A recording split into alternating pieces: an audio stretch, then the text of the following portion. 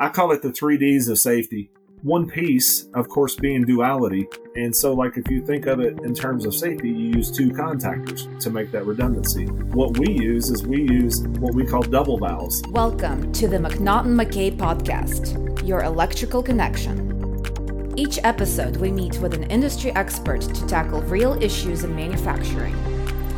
Join your host, Austin Davidson, to get the latest scoop on automation products and solutions. Welcome back to the McNaughton McKay podcast. Today, we are going to be discussing fluid power. Now, on some recent episodes, we discussed hydraulics and some of the different technologies and applications that are emerging around that space. And I myself am not super familiar with the hydraulic and pneumatic space. So to help me walk through the idea of what is fluid power and how to safely manage it, I am joined today by the Global VP of Safety Business Development for Ross Controls. You may know him for his 15 plus years with Rockwell Automation, serving as their Global Business Development Manager for safety products. Today, I have Chris Brogel. Chris, how's it going? Just fine. Well, welcome, everyone. I hope you're having a safe and productive day. Of course. So, like I said, we've had a couple discussions on the podcast recently surrounding this space, but it's something even with me working from the safety side of products, usually we're talking the electrical side. So I myself do not have much knowledge of fluid power and all the surrounding safety. So to kick things off, could you give us an overview? What do you consider fluid power? What do you think are the important aspects of it? Well, when we start thinking about electrical deals with electricity and the power created by electricity. And when we talk fluid power, it's just energy created by fluid power. And that could include air, it could include hydraulics, it even could include water power. So it's any energy that is generated by a gas or liquid. So rather than electricity, we have gases and liquids. And I know from the side of, say, electrical safety, typically we are trying to make sure that the equipment is de-energized before somebody comes into contact with it for all intents and purposes. So I'm assuming with fluid power, from the safety aspect, that's essentially what we're trying to do there as well, right? Exactly, except instead of using a contactor or a variable frequency drive or a servo system, we're actually using valves to control either the gas or the fluid. Perfect. And I think that's where you start to lose me a little bit because I'm very familiar with the electrical side. But when it comes to the valves and the ways that we can disperse the pressure or the energy that's built up by this gas and liquid, that's just something completely out of my realm. And it seems like in my recent experience, since I've been trying to pay attention with my customers, it seems like even for them, a lot of the time, the automation focus is around the electrical side. So, these gaps in knowledge we have with fluid power, I'm assuming since you're in the industry, you're an expert, you've got a good idea. What are these gaps in knowledge that people tend to have? Let me explain maybe first the cause of the gaps and then what those gaps actually are.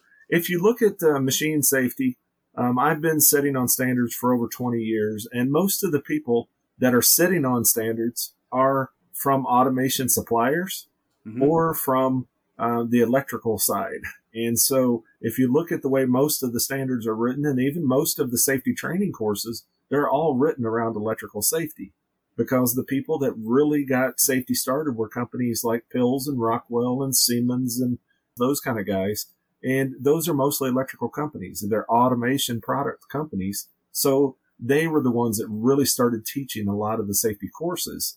And I was a TUV instructor when I was at Rockwell, and I know the functional safety engineer course had 455 pages.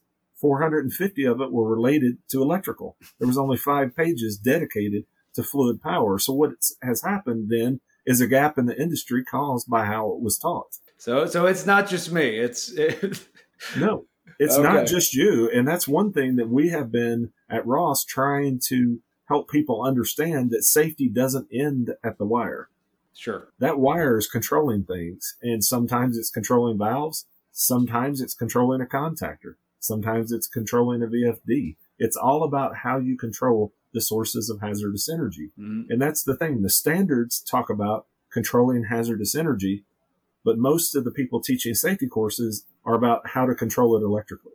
Sure. And I think, and I don't know, it's an interesting thought. Electricity sometimes, because it's harder to physically see unless, you have arcing or lightning or anything like that. I think people, it's harder to wrap their head around sometimes. They just know, oh, lightning's bad, that's going to hurt. But on the other side, hydraulics and pneumatics, I mean, you can see what's going on a lot of the time with them. What the more recent episode we did when we were talking about pneumatics, I mean, they were talking about hoses whipping around just from their own pressure. So I'm assuming that's the kind of stuff that we're trying to de-energize, right? Yeah, we're trying to de-energize sources of energy. And so those sources of energy might be that air hose that's coming to a valve, or that air hose that's coming to a cylinder or an actuator that causes movement. And so air itself is not bad. We breathe it every day. It's how we have compressed air and how we're utilizing it to drive actuators. Sure. And so what we're really trying to do is control those sources of that hazardous motion. And in the electrical world, what controls the motion is that contactor or that variable frequency drive. The actual actuator is the motor that's causing the hazard. It's not the actual control device. Well, it's the same thing in pneumatics. The cylinder or the motor, the air motor, are what's causing the hazard, but valves are controlling it. So the valves are the critical infrastructure that does the control of fluid power. And that's why we have standard control valves, just like you have standard contactors. Certainly. And then you have safety contactors, and you also have safety valves. So where the difference is many times these are certified products, much like the electrical products are certified, and many times they're also redundant. And so that's where we start getting into fluid power safety, is the use of redundant valves that basically do a safety function. Understandable. Yeah, I think it's funny because I have heard the term, relief valve, but usually the context that it's always been presented is it's not really a safety situation so much. It's more of just, oh, there's a pressure buildup, we got to let some out. And for whatever reason, that safety portion just never clicked. But obviously, I'm the product of a systematic lack of knowledge, right? So we've identified at this point, it's not just me, it's just the way that standards have been written. So if we were to move through fluid power, could you draw some other comparisons or some best practices? How do we make these safe? Well, the way you make it safe is by using a product that has been verified by the manufacturer or their authorized representative or certification body, if you will, that the product meets safety requirements per the standards. And there are standards for fluid power safety.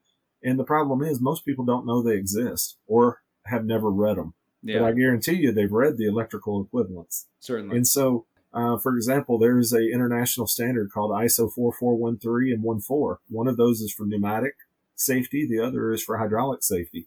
And they were published in 2010 and 2011, going back, 10, 11 years. And when you ask most of the safety people, they've never read those, but they have read the electrical equivalents. So many times they don't even know they exist. And so there's a lot more guidance in the last 2 to 3 years around fluid power safety than there used to be. I think those dates even show a little bit extra, right? I mean, I got to imagine the electrical safety codes have been out for much longer than a decade. If we're talking that these pneumatic and hydraulic ones have only been out for 30, 40 years. Yeah. So obviously it's something that we'll say kind of has been on the back burner, but it's something that you guys deal with a lot. And I know from the electrical side, we have different things that we can use, like Sistema, and Rockwell has their safety automation builder. How do we assess the steps? I mean, I'm assuming this is similar. We would start with a risk assessment and move from there. Absolutely. On the Ross website, there's something called the Fluid Power Safety Guidebook, and it outlines basically a 6-step process, much like the Rockwell 5-step safety development process, or as Rockwell called it, the safety life cycle. Mm-hmm. And it basically starts with a risk assessment. And from the risk assessment, it leads into functional specification development, which identifies how we're going to control the sources of hazardous energy. then it leads into product selection and product implementation and design. And then it also includes the validation piece, which, as you talked about, that validation can be done using Systema. And so it's very similar to the machine safety lifecycle that Rockwell teaches, and it's the same basic process, and it follows the hierarchy of risk reduction according to ANSI B11.0 or ISO 12100. And then you mentioned a couple of other tools there, like Safety Automation Builder. Yeah. When I was at Rockwell, I was one of the authors of that tool. And Ross Controls is the only fluid power company that is included in Safety Automation Builder.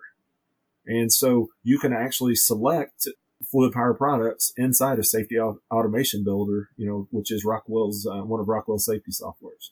Yeah, I mean, it's interesting to me that this has not received as much attention, but I guess that's just the way things go sometimes. So let's say, for the sake of safety, just to give people a quick overview, if they're less familiar with safety in general, right? Typically, we're looking to achieve the highest levels of safety ratings. We need duality, we need diversity of products, and we need diagnostics. All that's on the electrical side. Are those 3 Ds followed for what you guys are talking about with the pneumatics and hydraulics? Absolutely. I call it the 3 Ds of safety. And, one piece, of course, being duality, meaning you've got redundant elements. And so, like, if you think of it in terms of safety, you use 2 contactors to make that redundancy. What we use is what we call double valves. It's a valve with 2 valve elements inside. And those valve elements are monitored by diagnostics. That's the second D. So we're monitoring position or pressure coming off of those 2 elements.